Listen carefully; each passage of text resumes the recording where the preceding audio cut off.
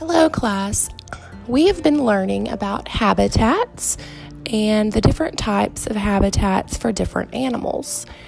The first thing I want you to do is go and view the video on NBC Learn called Exploring Habitats, and it's about 5 minutes long, and you'll see different types of habitats for different kinds of animals, and it'll explain the things that they need.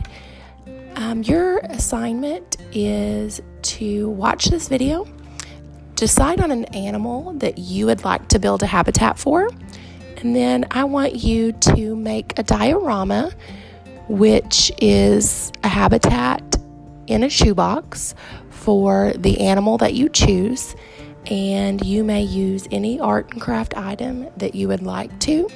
You may use markers, crayons, clay, anything that you can think of for your habitat, and then you will bring that to class to display to everyone and present it.